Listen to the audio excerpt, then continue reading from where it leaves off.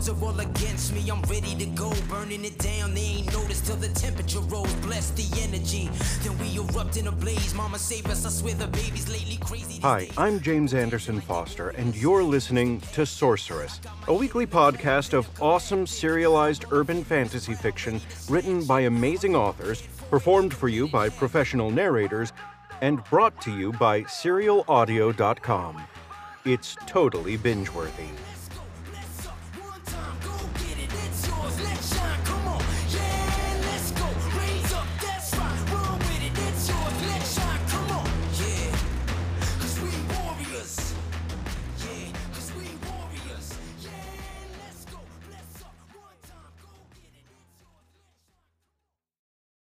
Awakened, Paragons, Book 1. Written by C. Stephen Manley. Performed for you by James Anderson Foster. Episode 3.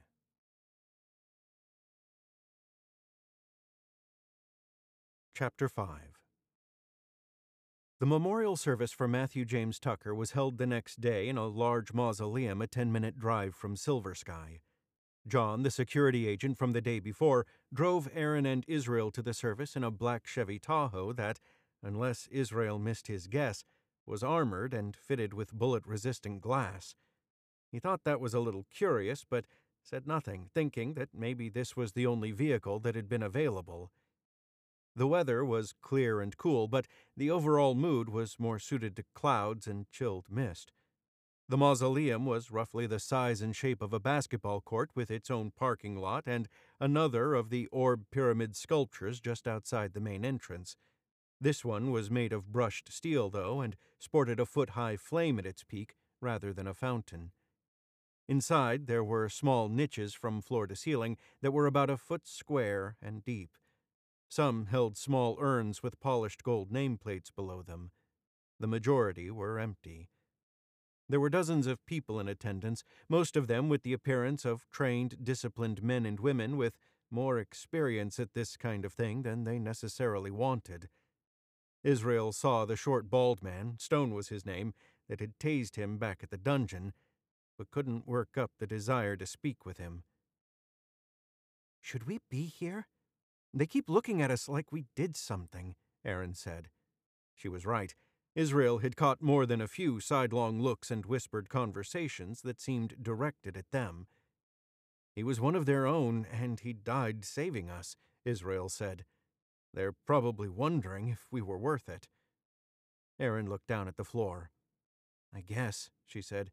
"I don't get it, though." "What?" Israel asked. "Why? Why would he do that? He could have just left." Israel looked at her. Her brow was furrowed, and he could see the genuine confusion on her face. "He was a decent guy doing his job.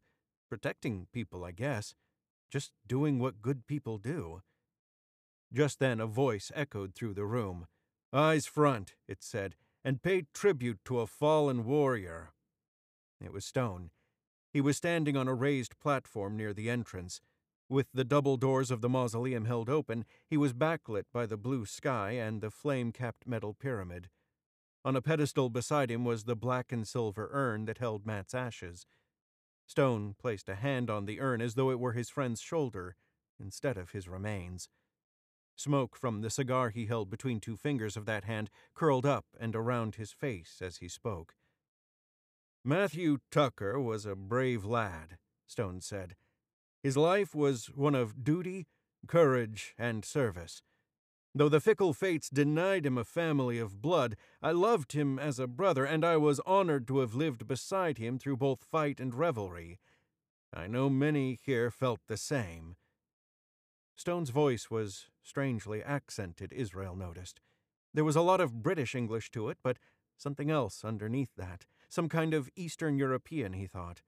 It was as though he had been born speaking one language and then developed an English accent over that. Stone reached into his black suit coat and produced a large silver flask. He gave the cap a practiced spin and raised it high. "To Matthew," Stone nearly shouted in a voice thick with emotion. "Save a seat at the table, brother." Stone put the flask to his lips and didn't stop drinking until it was empty. Others stepped up after Stone to speak, tell stories, and remember a man who had been well loved. Israel and Aaron remained silent and stayed to the back of the room. When it was over, they looked for John, hoping the security man was ready to take them back to Silver Sky. Israel and Aaron were both getting tired of the not-so-subtle looks they were getting. They found him near the back speaking with a pair of women. As they drew closer, Israel noticed they were identical twins. They were both petite, light-skinned, and had the same chocolate-brown eyes and distinguished nose over full wide lips. Both had lightly tanned skin and coffee-colored hair. That, however, is where the resemblance ended. The woman to Israel's left looked up at him through a pair of black-framed glasses sitting on a nose that glittered with a crystal piercing in one nostril. Her hair was long and pulled back into tightly curled dreadlocks that were bundled into a ponytail, extending from the crown of her head. She was dressed in a black lace dress that was accented with silver beads. Silver and crystal jewelry dangled from her neck, wrists, and ears. Her sister, for what else could she be, Israel thought, was a study in opposing style. She wore no glasses, her hair was straight and hung in a well-trained sheet that touched the shoulders of her practical black pantsuit. A single gold chain with a sparkling diamond at the base of her throat was the only adornment Israel could see. "Israel, Miss Sims," John said, "I'd like you to meet the doctors Michelle and Allison Brandt. They handle all the stuff we need smart people for," he said. The woman without glasses, Michelle, was standing next to John and shot a light, quick elbow into his ribs before extending her hand and saying, "It's a pleasure to meet you both." After shaking both women's hands, Israel said, "Are we about ready to head out, John?" "Actually," Allison said, "Olivia wanted us to go ahead and get started on your testing. I was hoping John could bring you over to our lab and I could get some blood samples. Nothing too crazy." Israel smiled at her. "You're our physician?" Allison returned the smile. "Doctor, historian, and all-around life sciences junkie. Olivia likes to hire multitaskers. I promise to be gentle." Israel looked around. More than one set of eyes looked away as he turned. "Fine," he said. "Is that okay with you?" he said to Aaron. She shrugged. "Whatever." He looked back at Allison. She was watching him intently. "Let's go," he said. The doctors had driven their own car, so they left while John, Aaron, and Israel climbed back into the Tahoe. John and Israel sat up front. Aaron seemed to prefer having the back seat to herself. Silver Sky, as it turned out, was a 700-acre estate located about half an hour southeast of Atlanta. The northern border of the property adjoined the Panola Mountain State Park and had its own private road that connected it to Georgia Highway 155.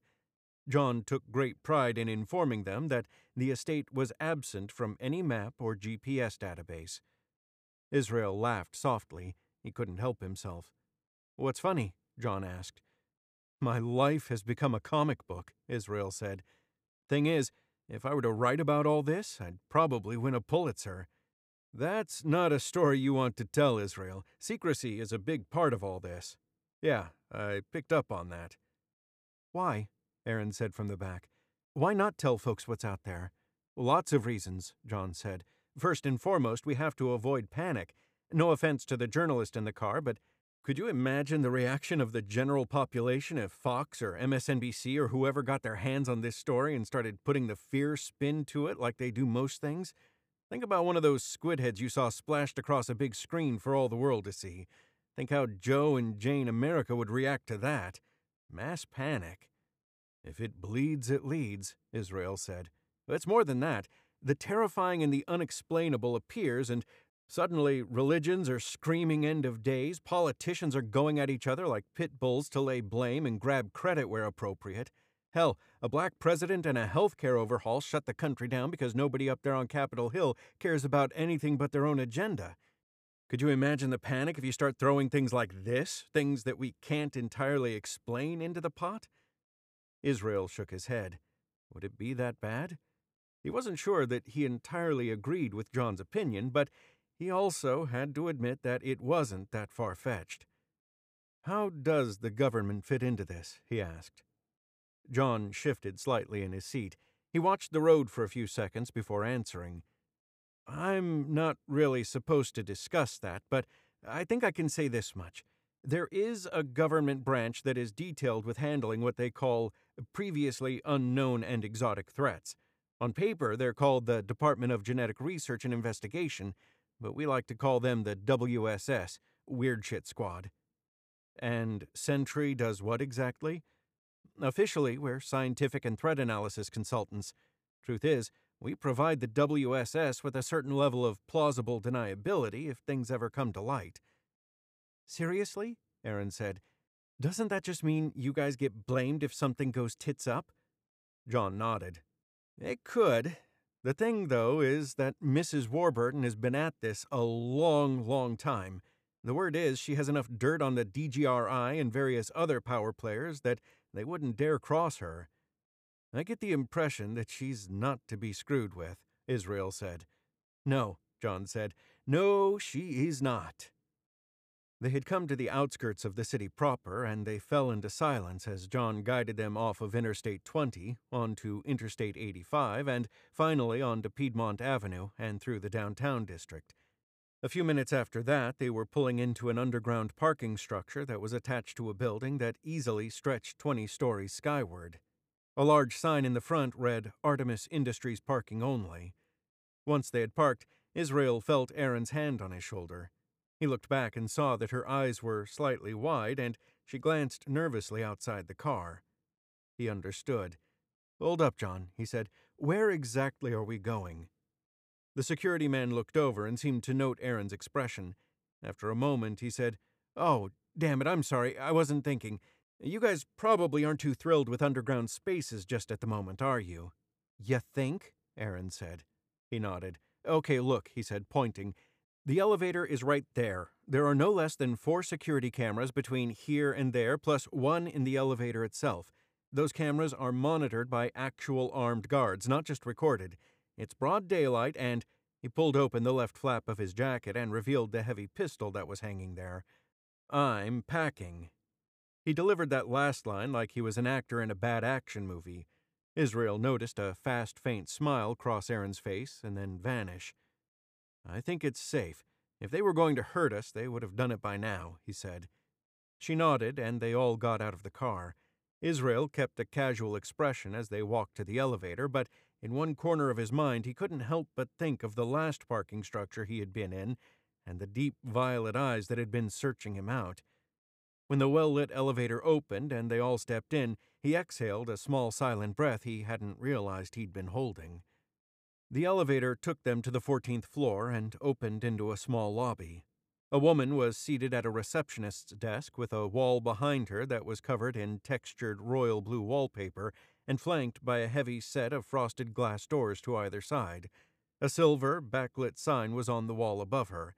It read Artemis and was constructed so that there were 2 backwards arching arms after the letter S. It gave the overall impression of a drawn bow with the word as the arrow. They stepped off the elevator as the receptionist looked up. She was an older woman with a thick build, dark skin, and kind, playful eyes. She saw John and said, Oh, Lord. The twins said we had people coming in, but they didn't say who was bringing them. John grinned. Laurie, my sweet, why would you say such a mean thing to me? You know it hurts my heart. Boy, if I wanted to hurt you, you'd be hurt. Who are our guests? John introduced Israel and Aaron. Laurie smiled politely and said to Aaron, I hope this one didn't try to charm you, honey. He's a slick piece of work. Aren't they all? Aaron replied with a blank expression. Laurie studied her curiously for a moment and then looked to John. Allison's waiting. I'll buzz you back. And Michelle? Laurie smiled. Her office, Casanova. There was a loud click, and John pulled open one of the glass doors. As they passed through, Israel glanced back at the receptionist's desk. From this angle, he could see behind the desk and spotted a very large pistol hidden behind the desktop within easy reach for Laurie. The doors opened onto a wide T-shaped hallway that extended the length of the floor. Glass-walled laboratories were on either side of the long arm of the T. One was filled with a combination of lab equipment, the likes of which you might see in a medical or biology lab. The other was filled with electronics, computers, and the kinds of things Israel had seen in the only physics class he had taken in college. There was a set of double doors at the end of the long arm of the T, and windows overlooking downtown at either end of the shorter arms. In the biology lab, he could see Allison putting on a white lab coat and collecting supplies from a metal cabinet. He discovered he enjoyed watching her move. She was petite, but the black lace dress she wore hugged her shape in the best possible way when she stretched to reach something on the cabinet's top shelf. "This way," John said, and led them to the doors that opened into Allison's lab. "Here you go, Doc," he said. "2 customers for the blood bank." "Thanks, John," Allison said with a wide smile. "Shell said to send you down to her office. You two don't do anything I wouldn't." "That's a short list," John said, grinning. Allison made a playfully ugly face at him. John turned to Israel and Aaron. "I'm going to be down the hall. I'll come back in 15 or 20 minutes to collect you." After he had gone, Allison said, "Okay, who's first?" Israel was surprised when Aaron stepped forward and said, "I'll do it." Allison said, "Great. I'll need to take about 5 tubes of blood. I'm going to run a variety of tests that will give me both genetic profiles as well as—" "Allison," Aaron said, interrupting her, "you could explain all that, and I still wouldn't know what the hell you were talking about. How about you just do what you need to do?" "Oh," Allison said. "Okay." Israel watched as she directed Aaron to a small stool at one of the tables. The doctor expertly tied a rubber tourniquet around Aaron's arm and had her squeeze a small rubber ball. She had a collection of small tubes laid out neatly on a folded white towel. Israel knew that these would be inserted into a small hard plastic sleeve with a needle in it once that needle was in Aaron's vein. As if on cue, Allison raised the sleeve and the needle shone for an instant in the light from the windows on the opposite wall. The light on the tiny sliver of metal sparked a memory in Israel's mind. Another needle, held by Mr. Stone, dull in the California moonlight and descending toward his neck. He had said something then, apologized and said, "Doctor," Israel said, "what does 'awakened' mean to you?" The doctor froze for a second, the needle in Aaron's arm when she heard the question. It wasn't much of a reaction, but enough that Israel and Aaron both noticed. She said, "Not anything it wouldn't mean to anyone, I guess. Why do you ask?" Aaron started to say something, but Israel shook his head. He was sure she was about to call the doctor a liar, but he didn't think it was time for that yet. "Something Stone said when he knocked me out. He said he was sorry, but I had been awakened, and that was why he was kidnapping me." Allison started inserting tubes into the plastic sleeve. Dark blood filled them slowly. "That's unusual." "Is it?" Israel asked. "I mean, you guys tell us that we were originally taken by people who wanted to use us for genetics experiments, and then he says that, and now you're drawing blood for genetic profiles. What exactly are you looking for?" "Yeah," Aaron said, "and you can tell us everything this time." Allison finished with Aaron's arm and removed the tourniquet after pressing a small piece of gauze into the bend of Aaron's elbow. "Look," she said, "you guys are into something here that's, well, insane is really the only word that comes to mind. I've seen the progeny do some horrible things to people. We need to make sure they didn't do something to you while at the same time try and discover what makes you special to them." "Something to us?" Aaron said. "Like put something in us?" "Exactly," Allison said, looking up at Aaron and smiling. "We need to make sure you're safe." Israel noted the doctor's reaction to Aaron's question. It wasn't quite sincere, but he kept silent and filed the fact away for future reference. Allison turned to him. He thought he saw some conflict in those soft brown eyes, but when she smiled at him, he felt his suspicions waver. "Mr. Trent?" she said, gesturing to the stool. "Israel," he said. Her smile widened. "Allison," she said. "Are you ready?" Israel grimaced. That somehow felt like a loaded question. Chapter 6. "They're all a bunch of lying fuckwads," Aaron said. They were back at Silver Sky. The sun had set a few minutes earlier. Israel and Aaron had taken a short walk on the grounds to get away from any prying eyes or eavesdropping ears. On the ride home, Israel had started to feel mildly feverish, as though he were coming down with something. He hoped the walk would help with that as well. Behind them, the mansion and the landscaping around it were lighting up as night fell. Both Aaron's and Israel's features were cast in heavy shadow. A faint chill grew in the night air. "I don't know that they're out and out lying to us," Israel said, "but they're sure not telling us everything, and a lie of omission is still a lie. Allison was way too relieved when you accepted her story about keeping us safe." Aaron said, "Girlfriend does not have much of a poker face." "True. I keep coming back to what Stone said to me, though. Awakened. That doesn't sound like something someone else did to us. For something to awaken, it has to be there and sleeping in the first place. Allison, though, talked about things being put into us. Doesn't really track for me." Israel looked up at the sky as thoughts filtered through his mind. Again, there were too many questions. "What?" Aaron said after a minute. "People lie because they fear the consequences of the truth," Israel said. "They're either afraid that they aren't going to get what they want, or are going to get something they don't want, punished, judged, whatever. Why in the world does a billionairess with a strong enough tie to the government that she feels secure kidnapping people possibly feel the need to hide things from a couple of regular Joes like us? No, there is something much bigger going on here, and even though we've been pulled into it, they're trying to keep us at arm's length." "Yeah, well, I don't care," Aaron said. "I'm ready to bounce." Israel considered that. He could see her point. Whatever was going on, it was a game that was being played between governments and billionaires and secret societies. It was the kind of thing that would roll over and crush workaday people like Aaron and Israel. Still, though, all those questions nagged at him. "I get that," he said. "I just don't know if I'm ready to go yet." "Oh?" Aaron said. "So the whole watching each other's backs thing was bullshit?" "No," he said. "If you really want to leave, I'll back you up all the way. Hell, I'll drive you home, wherever that is. It's just, there's something going on here, and I want to know what. It's one of the reasons I'm a journalist. I hate not knowing. Unanswered questions irritate me." "What, like the whole people's right to know and all that?"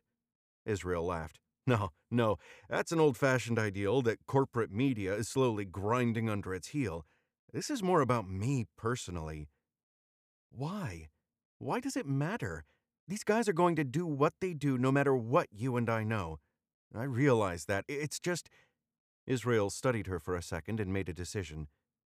"Look, when I was 11, I came home from school one day and found a bunch of people at my house. My mom had died. I found out after the fact that she'd been sick for a long time, but my parents had kept it a secret. They thought they were protecting me, I guess, but all I know is that if I'd known the truth, I would have spent more time with her, just done things differently, you know? Ever since then, I've hated secrets, any secrets. It's not entirely rational, I know, but there it is." Aaron was silent for a time and seemed to be considering Israel's words. "Well, sorry about your mom, but that's not a thing for me. I'm just ready for all this weird shit to be over. I'm ready to go home, which is Las Vegas, by the way." "I get that," Israel said. "Really, I do. I think I need to hang around a while longer, though. I really want to know what they're hiding from us." "Curiosity killed the cat," Aaron said. "But satisfaction brought him back," Israel said with a practiced smile.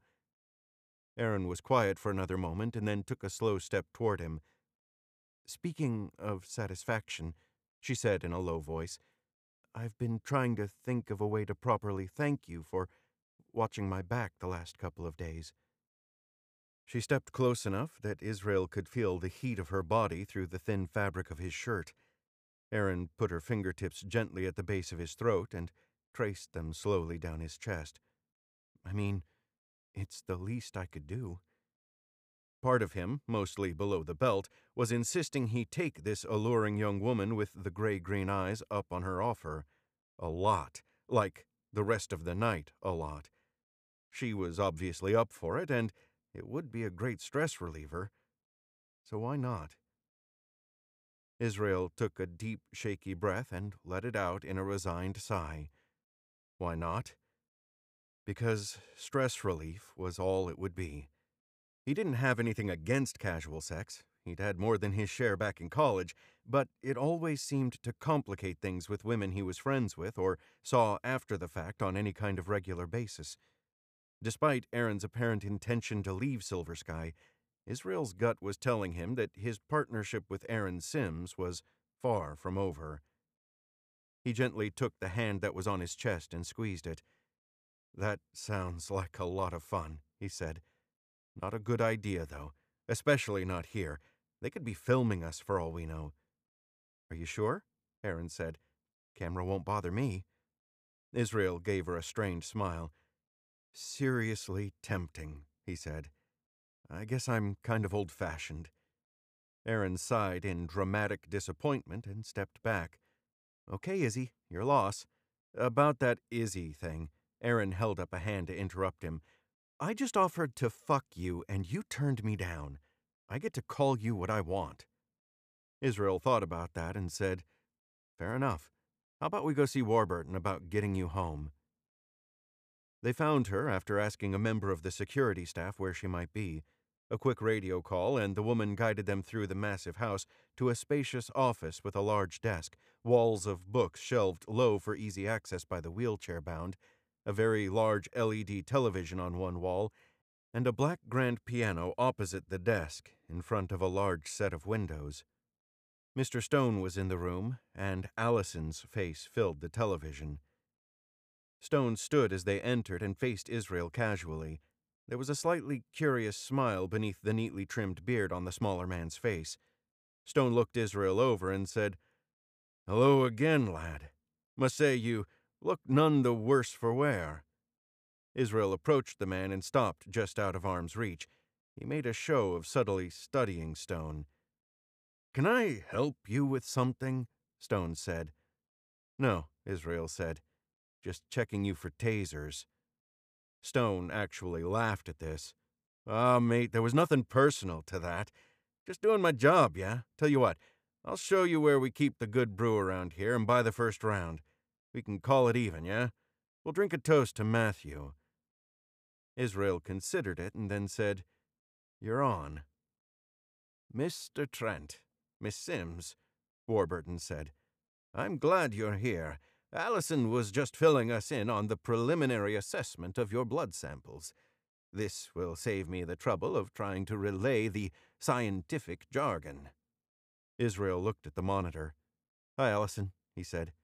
"Hi, Israel. Hi, Aaron." "You look good on television," he said. "I think you might have missed your calling." He did not miss the smile that crossed Allison's face or the eye roll that Aaron directed at him. Warburton gestured toward a pair of comfortable-looking chairs that were facing the monitor and said, "Go ahead, Allison." "Again, this is all very preliminary, but I am seeing some unusual activity in Aaron's blood sample." "What do you mean, unusual?" Aaron said quickly. Allison shook her head. "No, nothing to get alarmed about. There are some protein variations that could maybe indicate some genetic tampering, but it could also be a number of other things. I won't know positively for a few days." "Days?" Aaron said. Allison shrugged. "Olivia keeps me in the best equipment money can buy, but it still takes time. Sorry, I don't mean to freak you out." "I think that freaked is pretty much where we live now," Israel said.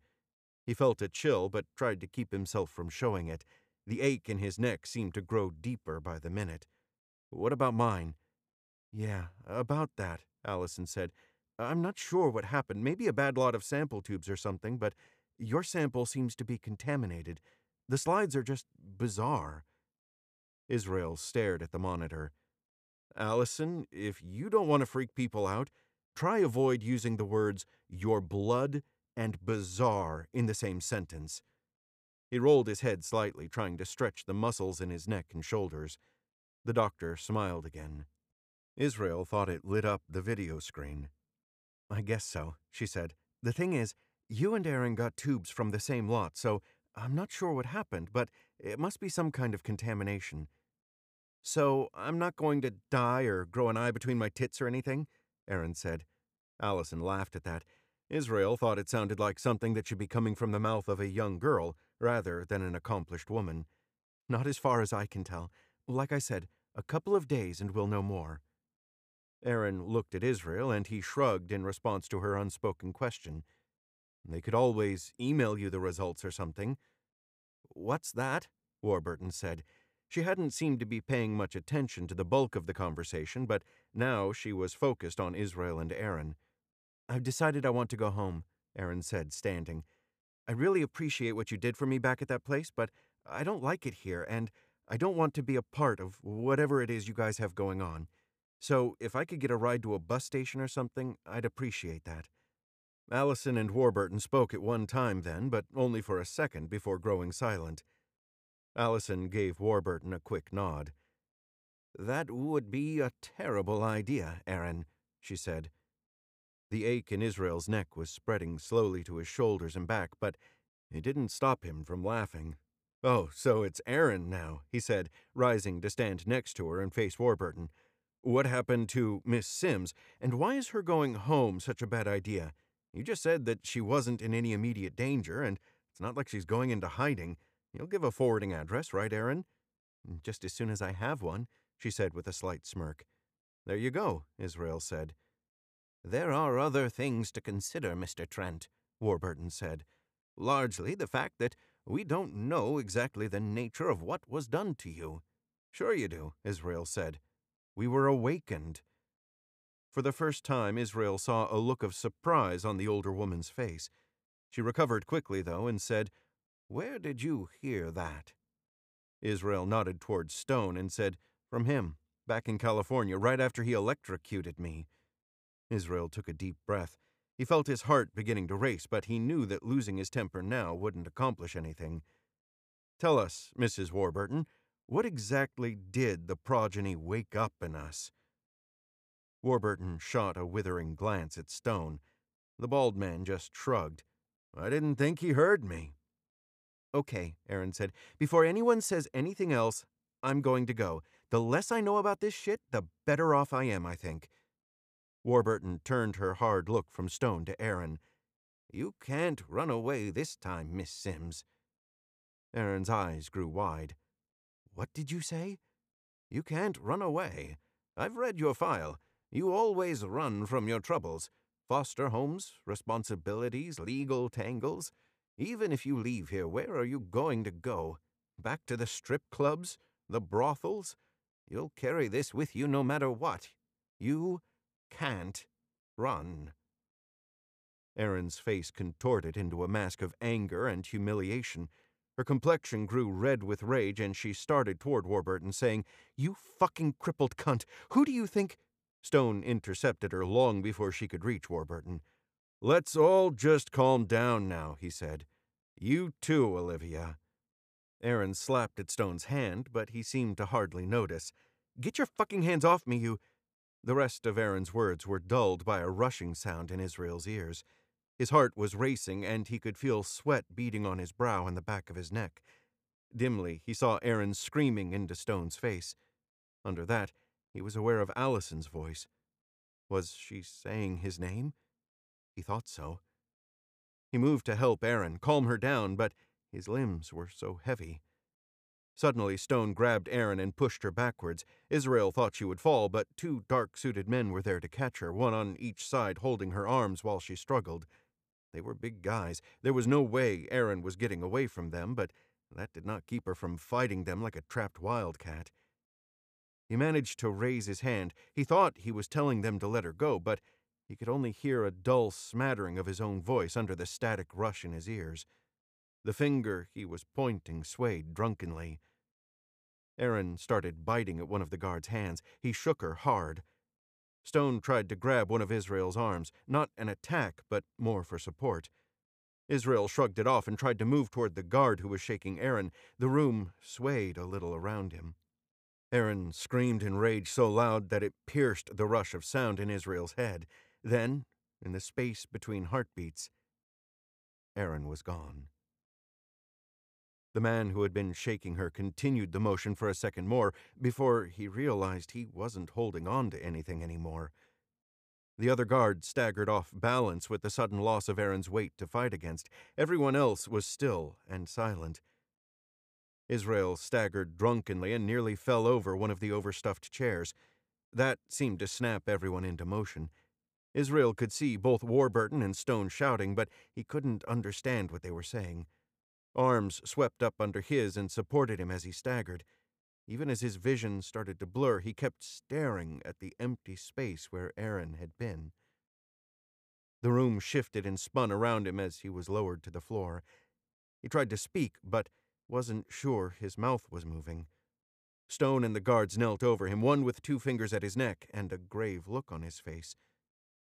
Beyond them, he saw Allison's face on the monitor, staring wide-eyed at what was happening. He thought he saw a tear in her eye. Then, Israel Trent died.